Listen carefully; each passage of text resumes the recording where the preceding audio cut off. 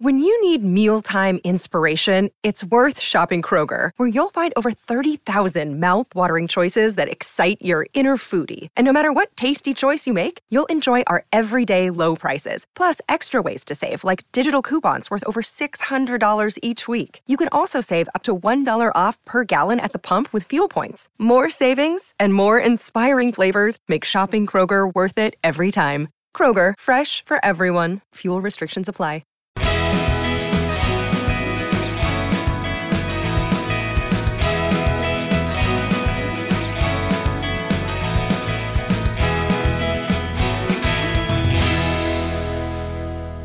This is the CHGO Cubs podcast presented by PointsBet. Use code CHGO when you sign up to get 2 risk-free bets up to $2,000. Hello, everyone. My name is Corey. I am joined, as always, by Brendan, and we are coming to you on Sunday, June 19th, after the Cubs. Brendan, print the papers, put it on the marquee.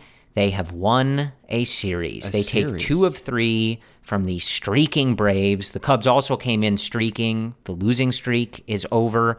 The series loss streak is over. The embarrassment, at least tabled for now, right? They delivered for a weekend. They won some baseball games. They did. For a brief second, I thought, are we going to sweep the Braves? Like, is this actually going to happen? But to their credit, they pitched well in the first 2 games, and they put up quality at bats there to make it competitive. So good for the Cubs. They did not embarrass us. Congratulations. Yeah, and I think our guy Ryan Herrera, when he joined us on the episode at the end of the last series, he said, you know, as baseball would have it, it often plays out in a funny way that the Cubs, having lost 10 in a row, would win a series against a team that was coming in winning 14 games in a row. Ryan, you nailed that one. So sure kudos to you on that one. He willed it into existence from the press box at Wrigley Field. But yeah, Brendan, I mean, look, this was a nice weekend. Sunday, the finale doesn't go the Cubs' way. It would have been nice to sweep. But it was good to have some good vibes back around this team. And I think, you know, we kind of talked about this last week, especially for me when I was in the studio with Cody and Luke when they lost, you know, what was it, 19-5 to the Padres in that one. It you know, those games and those streaks, it's hard even when we're really trying to focus on the good, the silver linings, the important stuff for the future.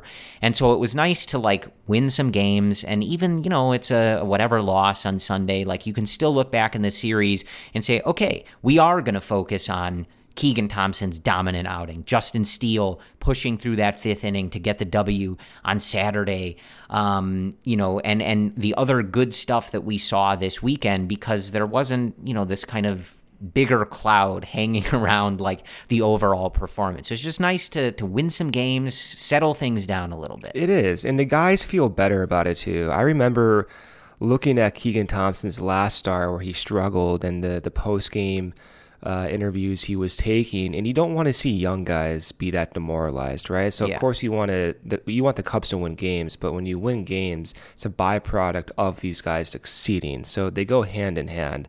So it's good as a contrast to see Keegan talk about the success he had against the Braves, against the hottest team in the league, and he played game stopper, Corey. Like, he was a big pitcher on that day, and he came through. Yeah, we're going to get into that a lot. I have been waiting, actually, to talk to Brendan about what was going on with Keegan Thompson, because the whiff numbers were off the charts, especially in contrast to his previous couple outings that definitely were not going that way. So we're going to break that down. Justin Steele, Kyle Hendricks, not so great of an outing on Sunday, so we'll talk about that. And everything in between, some roster stuff looming. At some point here, the Cubs need to get down to 13 pitchers as part of the MLB roster rules, so they're going to have a decision to make there. Some stuff going on. But, you know, overall, Brendan, like, I went to the game on Saturday, and it was beautiful weekend in Chicago, by the way. Earlier in the week, it had been like 95, 98 degrees, just awful. Picture perfect day on Saturday. It's like 67 degrees, just absolutely perfect at Wrigley Field. Had some beers at Murphy's. The vibes. You had a day. The vibes were just good. Yeah, it's like, yeah, the team isn't good. They're not going anywhere, but nice to win some games, watch some baseball at beautiful historic Wrigley Field. Blue skies in Chicago. It's good. It's good. It was good. It is good. Yeah, but we'll do a quick rundown of these 3 games, set the table here, and then we will kick things off by talking about Keegan Thompson. On Friday, as I just said, it was a 1-0 win led by Keegan Thompson. 6 innings, just 2 hits, no earned runs, 2 walks, and 9 strikeouts. Lowers his season ERA to 3.27. He threw 92 pitches in this game, and Brendan is going to break down every single one of them. I've been waiting to do this, Corey. Thank you. How long of a podcast would that have to be? Okay, pitch 1 was a fastball on the outside corner. What I liked about this pitch, that's a solid 3 hours. We can start a new podcast just for that, Corey. That's on the CHGO Patreon account. You have to pay extra for that. Brendan will do a whole 4-hour breakdown of we can every pose pitch. that idea. We'll see if it passes. Yeah, and then we also had in this game, Keegan Thompson was followed by, maybe you can call them this, the trade group of Michael Givens, Chris Martin, and David Robertson, all with scoreless and hitless single innings of work. A few walks mixed in there, but whatever, nobody cares. Chris Martin actually picks up his first win of the year. David Robertson, his 8th save of the season. The Cubs get their lone run in this one on Mr. Clutch, an RBI sac fly from Christopher Morel in the bottom of the 8th inning, coming through with the situational hitting that you need. Similar to when he did it against the Brewers. He didn't have a hit in this game. He actually struck out 3 times, but you love to see a rookie and someone as young as Christopher Morel have that presence of mind, knows the situation, puts the bat on the ball, gets it deep enough in the outfield, Cubs win the game, 1-0. Simple stuff. Saturday, it was a 6-3 Cubs win led by Justin Steele, his 2nd win of the year, 5 innings, 5 hits, 2 earned, 3 walks, and 3 strikeouts. He gives up a homer, but lowers his season ERA to 4.27. We will talk about that. I think the overall effort and looking at, his sort of season lines now, I think bigger than, just looking at each individual stat line. The Cubs getting their runs in this 6-3 win on a Jonathan VR single, a Wilson Contreras single, a Jason Hayward bloop double, a Christopher Morel double play that brought in a run, and Rafael Ortega's 3rd home run of the season. On Sunday, it was a 6-0 loss. As I said, not a great outing from Kyle Hendricks. 4 1/3, 8 hits, 6 earned, 1 walk, and 6 strikeouts. Two of those hits are home runs. 6th loss of the season for Kyle. His ERA sitting at 5.43. He was followed in an interesting outing by Adrian Sampson, who recently rejoined the team. 4 2/3, 1 hit, no runs, no walks, and 5 strikeouts for Sampson, who got a lot of whiffs on the afternoon. So something to, at least put on your radar, I suppose. And the Cubs did not score any runs in this game, so I don't have any runs to report, though I will note Ian Happ went 2 for 3 in this game with a walk. He continues to have a really stellar season, as we have tried to remind y'all of pretty frequently. So that kind of breaks it down, Brendan, but I want to dive right into Keegan Thompson because, I'll turn it to you on the whiff stuff, but I wanted to follow up a point that you made already, and that was the sort of stopper mentality that Keegan had on Friday and how big that is. And it's one of those things that is really important in a year like this for someone like Thompson who, has been a reliever, he's been a starter, he's kind of going back and forth. Now he's in that starter spot. But to get that experience, not only of being in the rotation, but also have the opportunity to come in on a day like Friday. Your team has lost 10 games in a row, right? And there's that old adage of you're only as good as your next day's starting pitcher. They needed him to have that outing. They've needed somebody to have that outing for weeks, and Keegan Thompson gave it to him, Brendan. I mean, that's exactly what you want from a stopper, that attitude to go out there who wants the ball to take it into his own hands. You can almost apply that mindset to a playoff scenario. And to me, when you have someone who has like this stuff like Keegan does have, and then you match that with the attitude and mindset, I mean, that's where moments are made, right? So his start was remarkable for a few reasons. You brought the whiffs up. He had 18 whiffs, Corey. Yeah.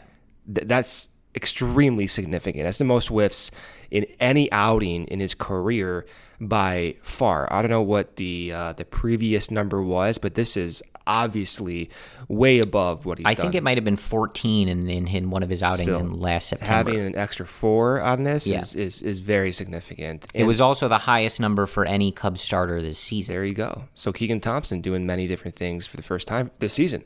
So his pitch breakdown, what he did differently was, one, establish the four-seamer, use the cutter off his four-seamer. He threw 52% four-seamers, followed by 22% cutters. In his previous outing, where he got roughed up a little bit, we talked about how he did not establish that four-seamer, and weirdly, he went to his sinker, which was very bizarre to me because he basically has not used his sinker at all outside of his past 3 to 4 starts, and that signaled he was not comfortable with that four-seamer in his previous outing. This one, though, went back to the four-seamer, went back to the cutter. The four-seamer had 10 whiffs, like remarkable 10 whiffs. Cutter had 7 whiffs. So those are your 17 whiffs right there. And then he did sprinkle in a few changeups. He showed the curveball in 10% of his pitches. And then he sprinkled in a few sinkers. There was one pitch, though, Corey, and we're going to talk about this and some caveats to go with it. He threw 9 sliders. And when I see something so weird like this, I'm trying to figure out what happened. Why is this being classified as a slider? And like, I think we needed to hear Keegan talk about it, but I don't see the data being like wrong here. And this is the reason why. Number one, sometimes your cutters can be misclassified as sliders. Sometimes your curveballs might be misclassified as sliders. But the velo difference between his slider and cutter is 6 miles per hour. That is a huge margin. And then the velo difference between his cutter, or rather his slider and his curveball, is 3 miles per hour. Also very different. And then when you look at the range, the minimum and the maximum velo of the cutter, slider, and curveball, the range for slider is not overlapping the ranges for cutters or curveballs. And neither are the vertical breaks. So the vertical break range, the minimum, the maximum, they're not overlapping the cutter or the curveball. So it appears as if this might be a new pitch, seriously. And we'll I was sort of waiting for you because I think as you were going along with that, I think you buried the lead of why it's interesting that he threw a slider, and the interesting part is that he previously did not throw a slider. Yeah, so this is the first time any of his pitches have been classified as a slider. I don't want to say, oh, look at this, he's throwing a new slider, because sometimes like the classification can be missed, but that's why I'm going over like the vertical break and the velo differences in the range, because from that perspective, it does appear quite different. So even if he wouldn't call it a slider, it's a different variation of something he's already throwing. Something was new. Yes. Yeah, something was new. And pitchers have done this in years past, where they change up the pressure on one of their fingers and their cutters. Even Matt Swarmer has 2 different versions of the slider. Yu Darvish had I think 3 versions of his cutter and slider. So pitchers do this, but I would like to hear Keegan from his own mouth say, yes, something was different to this breaking pitch. So let's wait and see. He did not get any whiffs on that pitch, but it's possible that the cutter played off that slider. And then one other note here, and I'll turn it back to you, Corey, which I find really significant, is Keegan's four-seam fastball is playing way better this year, way better. And there's a few reasons why that's possibly happening. The first reason is he's getting more carry on the pitch. Last season, he had about 15 inches of what's called induced vertical break. You don't really want that induced vertical break because you want those rising fastballs. Think of Rowan Wick. This year, he has 13 inches of induced vertical break. So his fastball is rising a little bit more.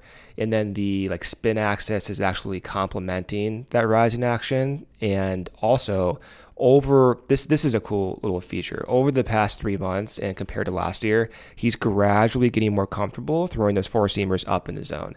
And against the Braves, that's where he got the majority of his whiffs. We're up in the zone, even outside up in the zone. And to start the season in April, if you look at the average location of his four-seamer, it averaged 2.5 feet above home plate in April, and then in May it was 2.6 feet, and then in this month it's 2.8 feet, Corey, which is the highest by far of his any month in his career. So he's getting more comfortable using a rising fastball, which is why possibly that four-seamer is now being graded as above average. Eno Sarris put that out there last week, that the four-seam is above average, and I believe last year wasn't being graded as such. So this is all to say, This is a remarkable start from a results perspective, but also just continuing the evolution of his pitch repertoire and also seeing possibly, I think, again, I want to hear him talk about it, but he has a new pitch type, a slider, that was used 9 times out of apparently nowhere, Corey. Yeah, and so on the fastball too, he got 10 whiffs with the fastball. Yep.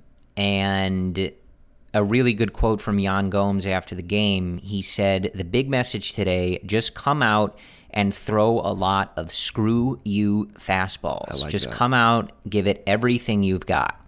So firstly, really digging Yan Gomes, right? We've talked about this before, but just really digging Yan Gomes. And again, I don't even feel like, should we even give the front office credit on this? Congratulations to them for finally prioritizing giving Wilson Contreras a proper backup catcher. After many years, yeah. Yeah, I guess congratulations on finally figuring that one out. Hey, they did it, Corey, so I guess But maybe. Yeah, loving the Yan Gomes experience so far for a ton of different reasons that we've talked about. But I love that quote because it also speaks to kind of what we were talking about, where it's just you have that mentality of, my team needs to win this game. I'm going to go out there and I'm going to give them an outing. We're done losing, right? And look, the offense barely scratched one across, right? It took until the bottom of the 8th with Christopher Morel and a sac fly. But it just, in watching this, we've talked about this with Keegan before, he just has that mound presence of someone that belongs in this role, someone who is ready for these moments, and like you said, Brendan, wants the ball in these types of moments, in these types of game. And I like that Yan Gomes quote to go around with it, where it's like, dude, trust your fastball and just go out there and throw it, Compete, throw competitive pitches and do your thing. But what I want to ask you, Brendan, looking at Thompson's evolution, and his is different than Steele's because Thompson spent so much of this season as kind of like that long weapon man from the bullpen. So you kind of have to look at the full picture of where Thompson started this year and how we're getting here and all that other stuff. But what was so interesting, and I'm wondering if you have just any thoughts on this, this outing where he strikes out 9 guys, he sets a career record for whiffs generated in a game. This is coming after his 2 worst outings of the year. Yeah. So on the 7th of June against Baltimore, he throws 3 innings, 5 hits, 7 runs, 1 walk, 1 strikeout. We pointed this out before. Equal walks to strikeouts in that one. Then against the Yankees, 2/3 of an inning, 3 hits, 5 runs, 3 earned. But again, the key thing, 3 walks, no strikeouts. So in those last 2 starts, it was 4 walks to 1 strikeout. What happened in this game, right? You pointed out this maybe slider or whatever it is, but I don't think that was the driving force because that wasn't getting all the whiffs. It's not. Right? So what happened in this game, because it's not like this Atlanta, this is a team that won 14 straight games. Right. They're the defending World Series champions. Right. He's getting whiffs on Ozuna, Ronald Acuna, etc., big-time hitters. Yeah. What happened in this game that it was, and now we also talked too that those 2 poor outings should not steer you away from the incredible work that he had done all, back into April, right? But at the same time, how did we go from those 2 to one of the best outings of his career? Yan Gomes, as you just described, I think outlined it perfectly. A bunch of screw you fastballs. If you look at the start against the Yankees and the start against the Orioles, of all the pitches he threw, Corey, only 2 were above the strike zone. Only 2. That's pretty remarkable. Now, if you look at how many pitches he threw above the strike zone against the Braves, it was almost 15 to 20, Corey. So he was able, for some reason, it could be a feel thing. I don't know. You would have to talk to Keegan to find out the logic behind it. But for some reason, he was able to command that fastball so well on top of the zone. And then the cutter played off beautifully from that four seam on top of the zone. And as we were talking about a few minutes ago, it appears as if Keegan has, over the last about 6 weeks or so, kind of gradually gone with his fastball higher, at least in the strike zone and on top of the strike zone. This might be the next step in his evolution, where he continues to throw those fastballs higher in the zone with greater frequency, and maybe Yan Gomes is kind of that trigger point to make him do that more.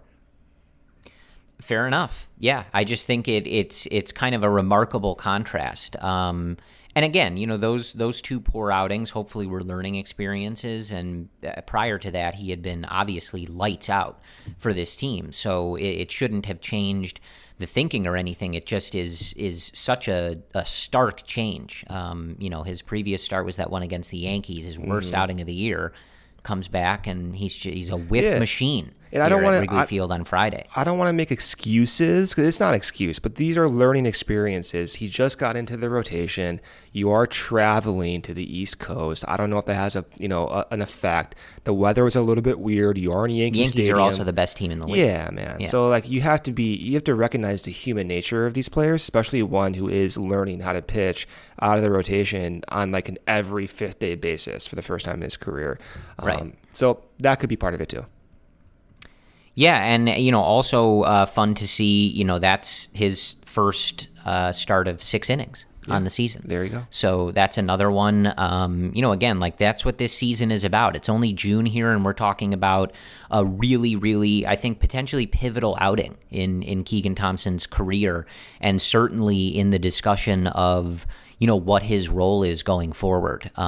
Because when you're able to do what he did on Friday, especially amidst that context of a 10-game losing streak and just how awful some of those games were in that 10-game losing streak, that's the kind of thing that, if your sort of attention isn't already raised on whether this guy can be a significant player on this pitching staff, assuredly, but in this rotation, Friday should have gotten your attention. And a break here from our sponsor, PointsBet. The best way to support CHGO is to download the PointsBet app and use code CHGO when you sign up. If you do that right now, you'll get 2 risk-free bets up to $2,000. But that's not it. If you make a $50 or more first-time deposit, you will receive a free CHGO membership, which unlocks all of our web content, and you'll even get a free shirt of your choice from the CHGO locker. That's $2,000 in free bets, a free CHGO membership, and a free t-shirt from the CHGO locker, all for making more than a $50 first-time deposit at PointsBet. And if you have any questions, you can email pointsbet@allchgo.com, and we'll help you out. Your home for live in-play betting just got even better. See an edge in the game you are watching. Is your favorite team primed for a comeback? Don't just watch the game, bet along with it live. More live betting, more live markets, and faster live cash out. See why consumers say PointsBet has been the fastest with their live bets. Follow along with your bets the moment they hit, and stay in the live action all game long. Download the PointsBet app right now and use promo code CHGO. You can download the PointsBet app right now and register your account from start to finish, all from your phone. So what are you waiting for? It's time to elevate your live betting game. Once the game starts, don't just bet, live your bet live with PointsBet. If you or someone you know has a gambling problem and wants to help, call 1-800-GAMBLER for crisis counseling and referral services. Second break here from our sponsor, Owen. I have to tell you about Owen, which stands for Only What You Need. Owen is a 100% plant-based protein shake that gives you nutrition that works as hard as you do. All of their products are free of artificial ingredients, allergen-friendly, no gluten or dairy, and easily digestible. I started drinking these. I've seen a noticeable uptick in like my energy early in the morning. As you guys know, I've said this a few times now, I don't really eat a big breakfast, so having a protein shake is a perfect start to kickstart my day. And I actually first heard about Owen from Chicago Bears quarterback Justin Fields, who follows a plant-based diet. Owen and CHGO have partnered up to give you an awesome offer. You can get 20% off your first purchase at liveowen.com with code CHGO20. Join me and Justin Fields and try Owen, only what you need. All right, Brendan, so let's turn from one homegrown starting pitcher to another, and let's talk about Justin Steele. Okay. A really solid outing on Saturday, and I want to, talk about what we saw from him and what you saw in terms of the pitch mix and things like that. But he's on a nice run here, and I think it does warrant some attention. The big thing that I loved in the game on Saturday was that fifth inning, and that was the last inning that he pitched in, and it's the only inning that he gave up runs in. But what I loved about it was, one, the decision from David Ross to let him pitch out of trouble. He got into some trouble, obviously, giving up some runs in that inning. He ends up at 90 pitches on the day, so as he's going through this inning, it's pretty clear that this is going to be his last go, and it was 4-0 entering the inning. So once it's 4-2, the game is kind of on the line, and I liked the decision from Ross and Hottovy to let Steele work through this, and you have to love Steele working through it. Oh, yeah. And he gets out of it. Did give up a couple runs, but he gets out of it and gets himself in line for the win, which ultimately the bullpen and the Cubs offense hold on to for him, and he gets the win. Yeah. So that's one of those sort of big moments in a young guy's career, and especially as a developing starter, you want to see him get those chances, right? At some point, you like to see these guys get the opportunity and say, hey, you made a little bit of a mess here, game's on the line, you clean it up. We're not just going to take you out after 4 innings or anything like that. We need length. We want you to continue developing and be able to pitch in these moments. And Steele rewarded the faith from Ross and Hottovy and got out of it, and they all get a win as a result. So loved that. And, you start looking at the game log, Brendan, especially as we get into May here, once he's really sort of settled into being a starter, stretched himself out completely after, the kind of shortened off season, all that other stuff, he's put together some really solid starts. And I'm looking at a note from Bleacher Nation, and, Brett makes the same point that we would always make. You can't throw starts out, right? They all happen. They all count, no matter the context or whatever, all the numbers count, right? But if you do take one of them out, that 2-inning, 7-run performance in Cincinnati, which if you look at Steele's numbers, is a pretty clear outlier. He's had some short starts, right? He's still working on getting length in games consistently, but there's nothing else that really looks like that in terms of the runs allowed, right? Especially in only 2 innings. If you take that out, he's got a 3.32 ERA on the season. So again, you can take it out, but 4.27 if you keep it in, 3.3 if you take it out. It's just something worth noting, I think. And like you look at some of these starts, right? Like San Diego was 7 innings, just 1 run. St. Louis, 7 innings, just 1 run. 5 innings against the Brewers, 3 runs, then that disaster in Cincinnati on May 26th. But then before that was those 2 outings against Arizona, 5 innings, no runs, 9 strikeouts, 6 innings, 1 run, 10 strikeouts. That's a lot of really good sounding starts going back to early May, Brendan. So how are you feeling about Steele in general, and then getting more specific what he did on Saturday against the Braves? I think it's been fascinating to follow both Steele and Keegan, and it's fun to see their success start to line up here. And the contrast for those two, I think, is always going to be there for this season, just because we're trying to figure out, okay, what do you have for 2023 and beyond? And both those guys have been used out of a long relief role. Both those guys are being used now out of the rotation in almost consecutive days at this point. So they're going to be compared. And another feature of their comparison, which is kind of funny because we've talked about a few minutes ago, Keegan going up in the zone with four-seam fastballs, Corey. Steele's doing the opposite. So whereas Keegan in April was throwing not as high four seams, Steele in April was throwing really high four seams.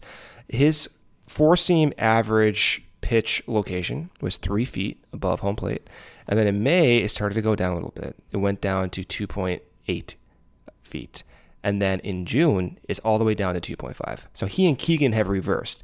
And you might remember, of course you remember, John Lester was the one who kind of nudged and highlighted the possible value of going down and in to right-handed batters with your fastball. And we're seeing Justin Steele do that now with higher frequency.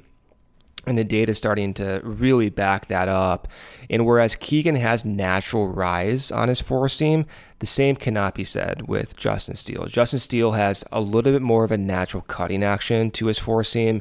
So as a result, the book would say that Steele should not throw as many high four seams as someone as Caleb Killian or Rowan Wick or Keegan Thompson, because those guys tend to have more natural rising action on their four seamers. So I'm wondering if, as a result of Steele going down and in to right-handed batters, it's not the fact that he's just doing that as a strategic game plan, but unintentionally leaving himself less susceptible to getting hit hard up in the zone if he does miss his pitches. Like if he misses his fastball up in the zone, there's a greater probability that those pitches will get hit harder than pitches that are thrown similarly with similar miss but have more rising action. And David Ross also said this, I believe 2 starts ago, where Justin Steele was missing, but Ross described those misses as more competitive. And so that kind of triggered that thought to me. It's like, all right, well, if he's going to be going down and in to right-handed batters and missing his spot, then it's possibly leaving him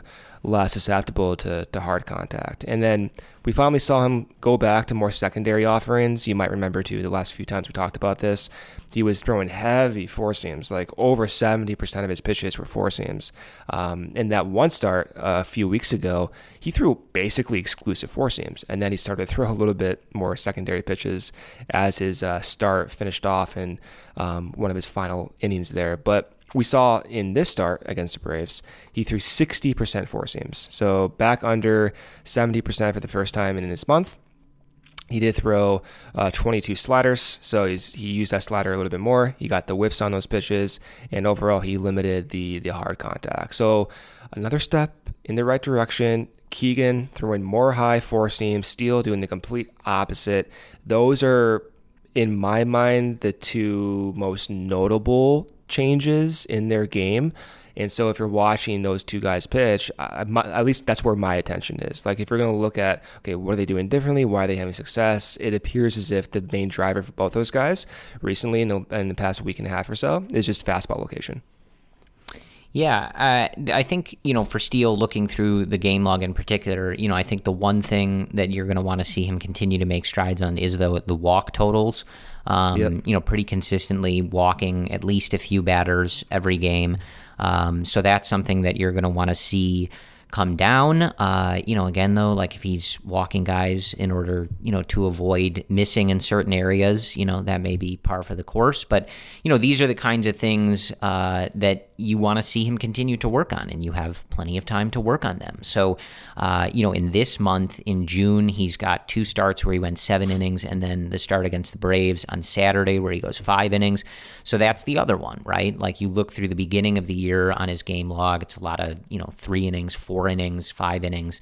So your length, cut those walks down. But to me, really, Brendan, like the thing that stands out here is that to kind of bring it all full circle and like just look at the whole thing as like one big narrative, right? Like again, you had your team on a 10-game losing streak, hottest team in baseball coming in, and you got 2 really nice starts that resulted in W's from pitchers from your pipeline, right? That's the standout for me. They do not have to be, either of them, finished products or in their final form or, having made every little tweak and adjustment to be at their absolute best at this moment. That's what the rest of this year is for, off-season, spring training, etc., as you head into 2023.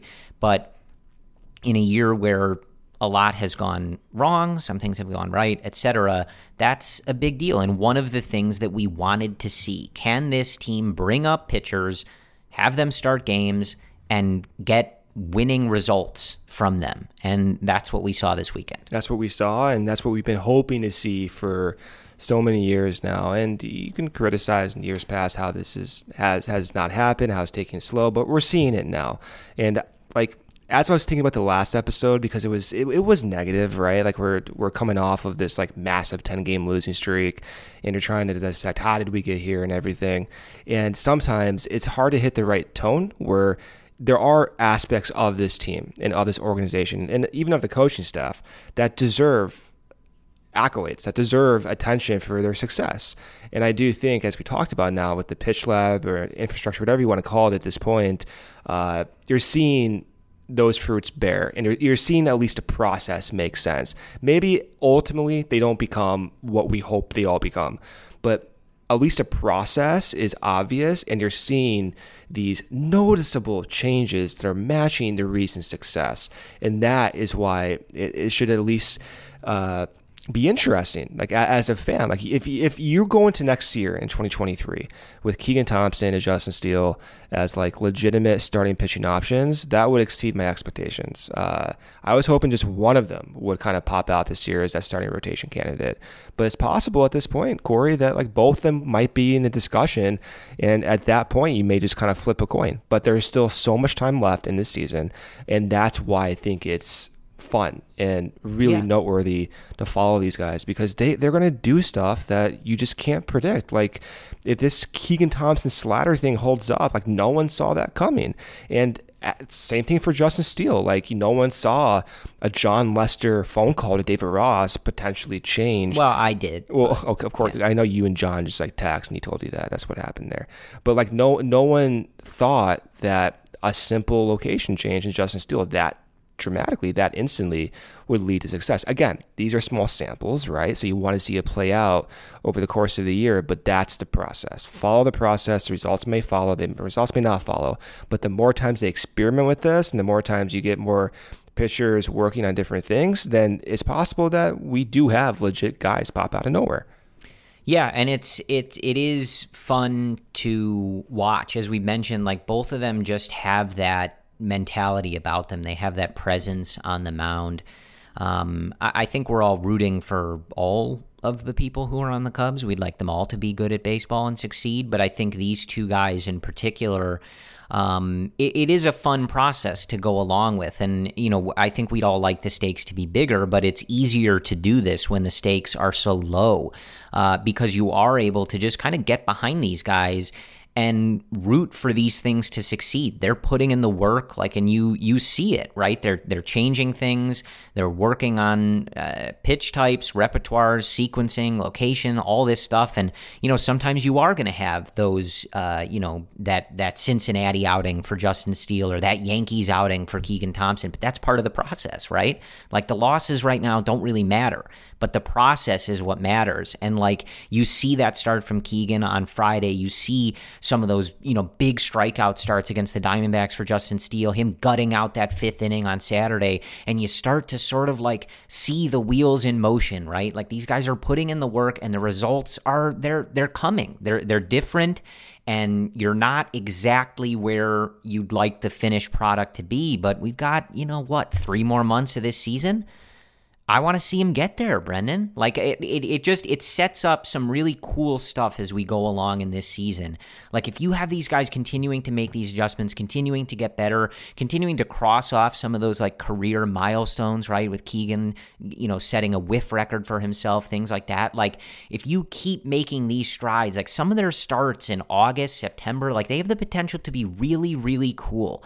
And just, I think moments we look back on going forward, whenever the next great Cubs team shows up, if these guys are a part of it in the role that they're kind of gunning for, the starts later in this year are going to be the ones where we look back on And maybe it's even that Friday one for Keegan Thompson, where you look back a year from now or 2 years from now and you go, that was kind of the day that everything clicked. Like that was when it really kicked into gear and, they go on a run and maybe put up some big time numbers here. Again, like you said, maybe it doesn't happen, right? But this is the process that we're here for. This is the stuff that you want this year to be about. These guys getting a chance and showing you those moments where it's like, okay, like maybe this is working. Maybe this is happening a little bit, right? Yeah, when you think about what can happen in the next 3 months, there are so many possibilities. One, you could get more pitchers up on this team to kind of go through that iteration process that Keegan and Justin are both doing. But also, you might see both Keegan and Justin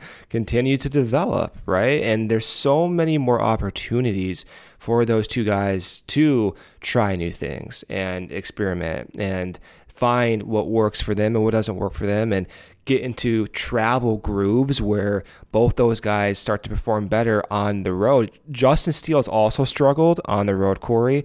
I believe last time I saw his ERA was like over 5 or maybe even higher on the road. So again, these are human beings. These are young kids getting into the groove of things. So this is really important for them. And as a fan, I think one theme that we're seeing a lot just from like our YouTube chats and watching, Cody, Luke, Ryan, Jared, all those guys talk about it. Like you see a lot of the conversation of like, wins don't matter or anything like that. And, people are going to wash a team and root however they want to root for the Cubs, which is totally, fair and fine. But I do think this is probably the most important part of the season at this point, is getting this rotation in a state that seems projectable. And that includes Kyle, that includes Justin, it includes Keegan, it includes Killian, who we're going to see this week. Like, to me, I have to have a good idea. This is just my fan. Personally, I need to understand what we have in this rotation going into 2023 by September. Like the first week of September, I have to have a good idea.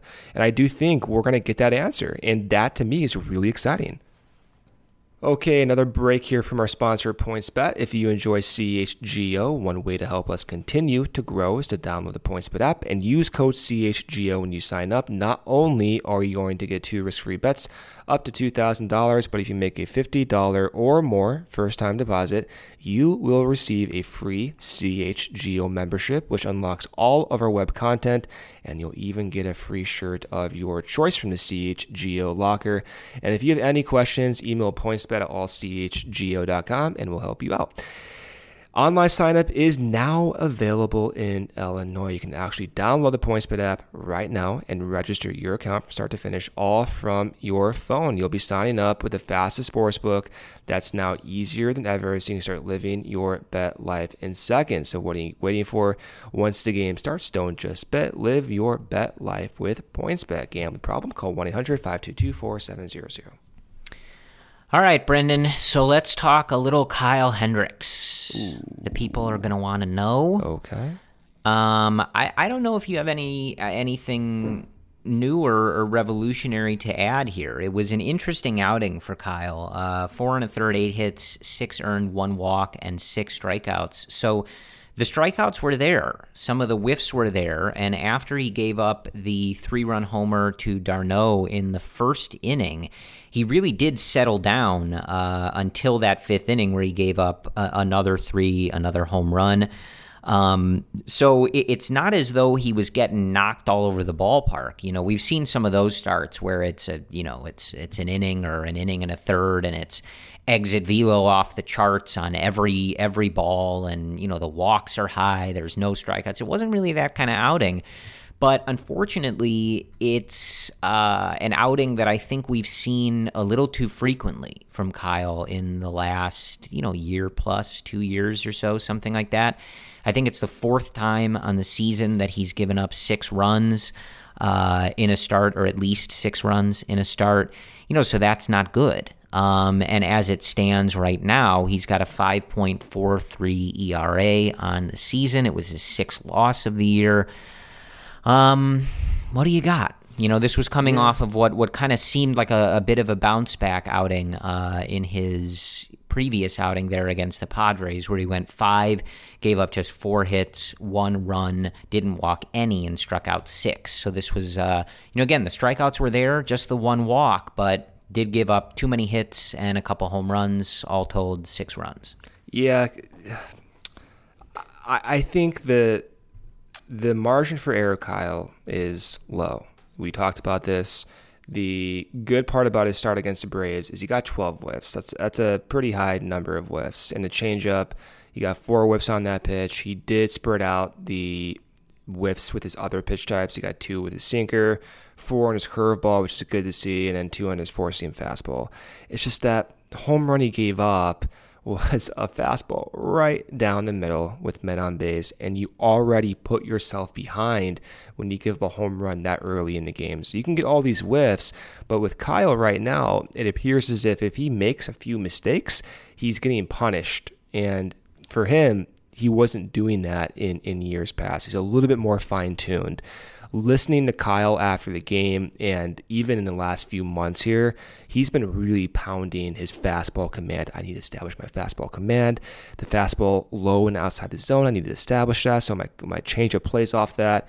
And clearly you can tell he's not in that comfort zone where he trusts or feels good about that fastball command. And I think we're seeing that on display when he gives up just a leaky fastball over the middle of the plate and it gets crushed. And then a few of the other extra base hits he did give up, like there was a double to Dansby Swanson. It was on a curveball low below the strike zone. Dansby fished it out. There were there's one other double on a changeup that was located well down and into Matt Olson, and Olson had a double off that pitch. So like some of the pitches the Braves just hit, and they're good hitters and it happens, but the real problem that we've seen with Kyle just from this start and in years past is he just has a little margin for error at this point. And does that change in the future?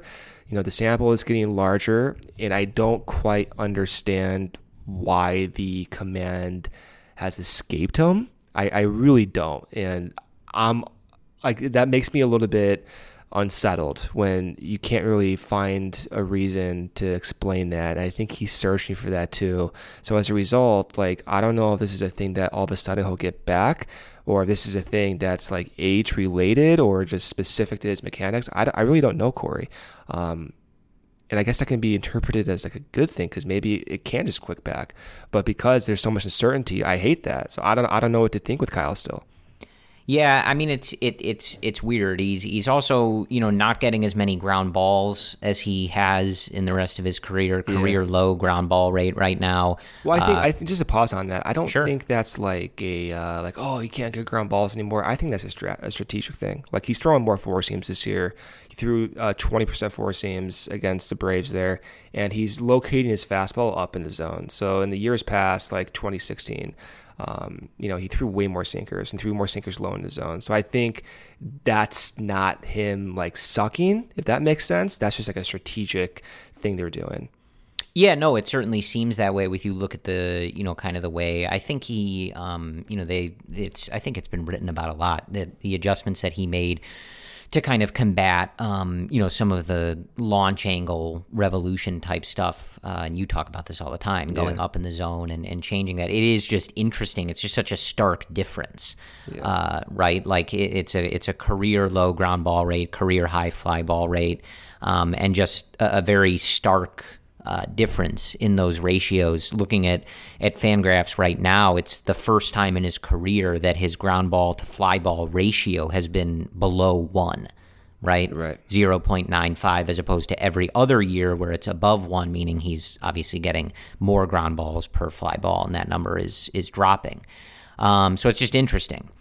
I think, you kind of summed it up. I mean, he is always the type of guy that, more than most, I have always trusted to try different things, switch things up, make adjustments, and figure out a new way to kind of make things work.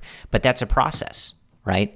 That's a process, and it takes time, and sometimes it's difficult to pull off. So I think unless there's some sort of major breakthrough in the stuff that he's working on or thinks he needs to be doing, or as you said, sort of dialing in those mechanics a little bit more, I think this is just where we're at right now, where he's going to He's going to spin some gems, right? You're going to get some really good starts out of him. And there's going to be starts where they look pretty good on the most part, but a few mistakes, especially like on Sunday against the Braves at the wrong time, right? He makes that mistake to Darno in the first inning with 2 guys on, and it's a 3-run home run. There's going to be some games where, you get lucky, you give up some solo home runs, etc. when you do make the mistakes. And that's just kind of where it is, We've seen that with some pitchers in the past, and, especially for someone like Kyle, who on a day, if he's not fine on those corners, he's not dialing things, it doesn't feel like he's sort of pitching with the ball on a string, right, and just placing it wherever he wants, he's usually going to have to come over the plate a little more, and if a team like the Braves especially is ready for it, they're going to pounce on it. So Absolutely. I think that's just where it is at the moment, that he has little margin for error, and there's going to be outings where that margin of error is tested and the overall lines don't look good. But then, hopefully you can come back out and spin a good one next time. And, you have to try to hopefully figure out how you can limit those outings. It's just, sort of where it is right now. It's as you mentioned, it's unfortunately, there was a lot of this last year too. So it's not necessarily a small sample. And it's, sometimes not an easy things to fix. His career as a whole, and part of the reason that I think you and I, going back to the whole time you've been doing this podcast, have been amongst the loudest and biggest fans and defenders, etc., of him, is because he never got any credit for what he was doing because he didn't throw hard. But that's what was always so impressive about Kyle Hendricks, is that he was so good at his game plan, his execution, and everything, that he made it work to the level that he nearly won a Cy Young. Right? Yeah. Like he almost won a Cy Young the year the Chicago Cubs won the World Series, right? That's how good Kyle Hendricks was at that time. And so, I think what you're seeing now is that it becomes harder to be so fine-tuned. The level of work that he was putting out there for years, right, was so impressive. Not just in the numbers, but how he was going about it and executing it. It's tough to do. And as you get older, right, your body, your mechanics, whatever, it's tougher to execute that on such a finely tuned basis as Kyle was for so long. Can he make some changes and improve upon where he was? I absolutely believe so, right? I do wonder, Brendan, you remember there was that video, I think there's a good gif of him doing, it's either yoga or Pilates, I'm not really entirely sure on the difference, with Kelly Cruel on NBC Chicago. Do you think he's still doing that, and does he need to get back to that? Has anybody looked into that? Yeah. You're over here trying to figure out, should he be throwing a harder breaking pitch, a slider, blah, blah, blah. I'm asking the real questions, right? Is he stretching enough? Does he need to stretch more? I think that's fair. Yes. Is he still doing yoga? Yeah. Is he a Zen? Does that have anything to do with it? I don't know. Either way, I don't like watching Kyle struggle. He's a Cubs legend. The string of baseball that he put together, really from like 2014 to, he was great in the shortened season in 2020, if you want to count that. Just some of the best pitching we've ever seen. So I hate watching him struggle, but, just kind of is where it is right now. So transitioning, very pitching heavy episode here. A couple news and notes before we preview this series. Going to do a little bit longer of a preview because I want to talk about Caleb Killian a little bit and kind of preview that start on Monday, because we didn't get to talk to him because we were screaming about the state of the organization the last time we were on the air. Seiya Suzuki headed to Arizona to continue kind of ramping up and getting in some activity, so that should be good news. I think everything that they're saying on that is, as soon as he can get through things pain-free and all of that, he should be good to go. But obviously he's been out a little bit now, so kind of got to get back up to game speed and see some pitching, do some workouts, things like that. So he's going to go to Arizona to do that. Clint Frazier accepts his assignment after he was DFA'd, so he stays in the Cubs organization. I know you were a little surprised that he passed through waivers, and even that he, kind of accepted the decision after not getting playing time with the Cubs. But I'm glad he's still in the organization. Like, go to Iowa, kill it. Hopefully, at some point, right? The Cubs managed to find a way to play a 27-year-old player with some potential if he does put in that work in Iowa. But that is the state of that. And I think that's about it on the roster stuff. Like I said, they do have to trim that roster at some point. So, keep your eyes on the beat, especially if you're listening to this early Monday morning, for when some of those decisions start to come out. And as always, there's kind of looming stuff. Like David Bodie, I think, had a really nice day on Sunday with a couple of hits. So possible that it seemed like we were minutes away from him rejoining the team before he experienced some dizziness. So it appears that he's back. Seems like he's doing well. So I'm assuming that they're going to follow through with wanting to see what he has. So keep an eye on that.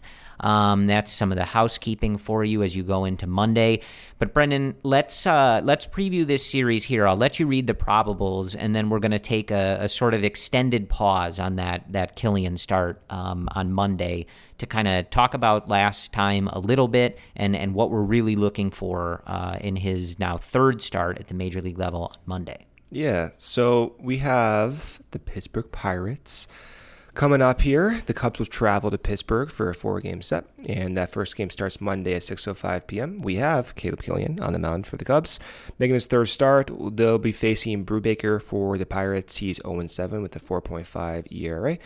And then on Tuesday, another 6:05 p.m. start time. Swarmer pitching for the Cubs. He's 1-2 with a 5.23 ERA. As of late Sunday evening, the Pirates have not announced a starter for that Tuesday game. On Wednesday, we have Keegan Thompson pitching. We have another Thompson pitching for Pittsburgh. Keegan is 6-2. I know, the Thompson matchup, Corey. The Thompson Bowl. I know, we'll see. Cool. I think Keegan has the upper hand here. So Keegan is 6-2 with 3.27 ERA. The other Thompson is 3-5 with a 4.47. Loser has to change their last name. Ooh, it's all on the line, folks. That game starts at 6:05 p.m. And then on Thursday, really early start time, 11:35 a.m., Justin Steele pitching for the Cubs. Ugh. Those are my least favorite. And I know for you on the West Coast, but even in Chicago, get out of here. I know that. Well, before noon, Brendan? I got more bad news for you, Corey. I got more bad news for you. I don't want it. Jose Quintana pitching that day. Oh, God.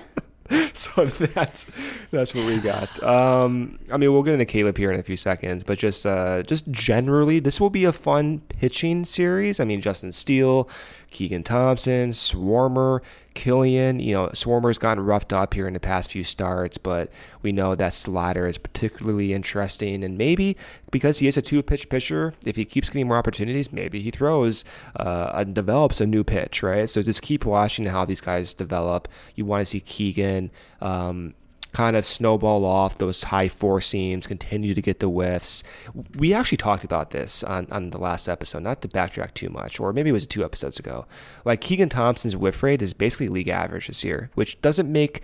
it makes sense, but the potential seems higher for more whiffs just because his stuff grades exceptionally well on all the machine learning stuff graders. So you imagine that at some point the whiffs will follow. So I don't know, the thought came to me that, as the season goes along here, the whiffs actually will start to follow and back up the stuff that he does have. So that's what I got. And then we have Caleb Killian, Corey. Yeah, and in particular for me, I'm obviously, anytime Killian's out there at this point, that's kind of taking center stage for me. But I'm looking for, I'm really hoping that Steele and Thompson can kind of follow up what they did this weekend and go rack up some nice numbers against the Pirates. You know what I mean? Yeah, let's get those ERAs down. Let's Yep. cut down on the walks for Steele. Let's really kind of bulk up some of these numbers here against the Pittsburgh Pirates.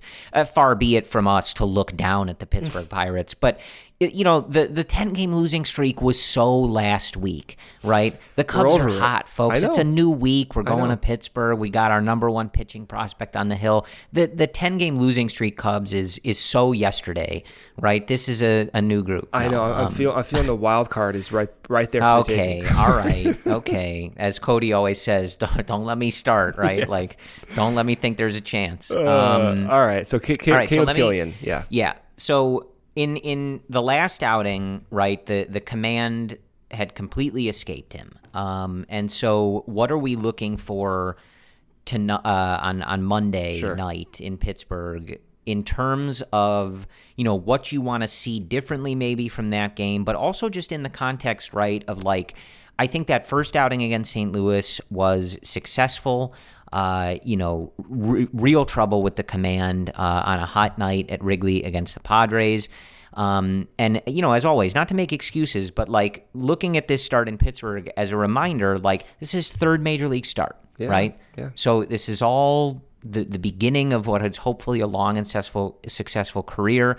Like, what do we want to see that just makes us feel good bouncing back from the San Diego start in terms of his overall development, right? Like, obviously, if he goes out and gives you a quality start or throws 7 shutout innings, like, yeah, duh, we feel good about that. But on a more simple basis, like, what do we just want to see that kind of reverses script from last time and just kind of pushes us back on the right direction here? Command, that's it. I think the pitch breakdown is going to be what it is for now. It's going to be heavy sinker, heavy four seam, heavy cutter. Ideally, in the long term, you want to see him get more comfortable with the slider and the curveball to generate more whiffs. But kind of how we're seeing with Keegan and Justice Steele, there needs to be a base at this point. And for Killian against the Padres, it was hot that night, as you said, Corey, against right-handed batters. If you look at where he threw his sinkers, just from the Baseball Savant Illustrator, most of those sinkers were all located with poor command. There were, 1, 2, 3, 4, 5, 6, 7, 8 sinkers thrown way up and in to right-handed batters. And you saw it play out, like, even when you're watching the game. And then there were several sinkers, about 5 here, thrown over the heart of the plate, and only a few were thrown on the edges. When I say few, I mean 3 pitches, 3 sinkers.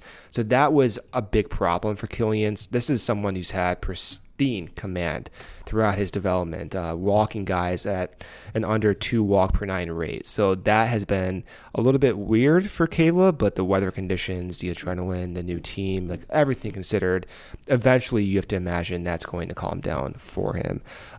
Now, if we look at, I wanted to bring this up last podcast, but we kind of got carried away. If you look at his overall stuff, this is where I think is a big encouragement. His stuff is being graded really well. So, for example, if you look at his curveball, which I hope he ends up throwing a little bit more here as time progresses, but his curveball from a stuff plus perspective rates as a 60 out of 80, 1 standard deviation above the rest of his pitchers. That's a big deal, Corey. And then you look at his cutter, it grades as a 55 on the 80 scale, which is also better than league average. Currently, his four-seam grades as a 50, but he does have good command, and if the command does carry over, then the overall usefulness of that pitch is at this point likely to be above average. And then his sinker, it grades about league average at this point. And these are still small sample sizes. These numbers can change. There was one tweet after his first start that said, hey, Killian's stuff is actually grading below league average. That ended up not being true, as we're seeing now. And the minor league data did back that up. That his stuff is better than league average. So it's good that we're seeing that. But for me, it's just fastball command, sinker command, over time, maybe even this start, throw more curveballs, and then getting really ambitious. If you allow me to be more ambitious, he has worked on a changeup. He has not thrown many changeups at all this season, from talking to the minor league guys like Greg Huss.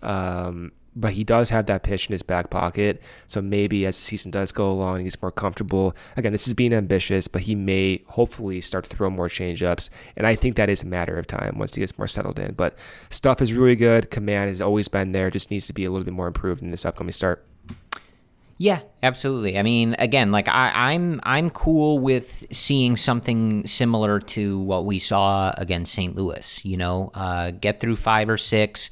If you give up a couple runs, like that's fine, right? He's just trying to get his footing in the majors, like settle into being a major league starting pitcher, and just continue giving the staff here that kind of confidence and those reasons. Like, yeah, let's just keep this guy up, right? Like you just keep him up, let him keep working through things here. and nothing that sort of has anybody questioning, like, hey, does he need more time in Iowa, right? Like, that's what I'm really just looking for.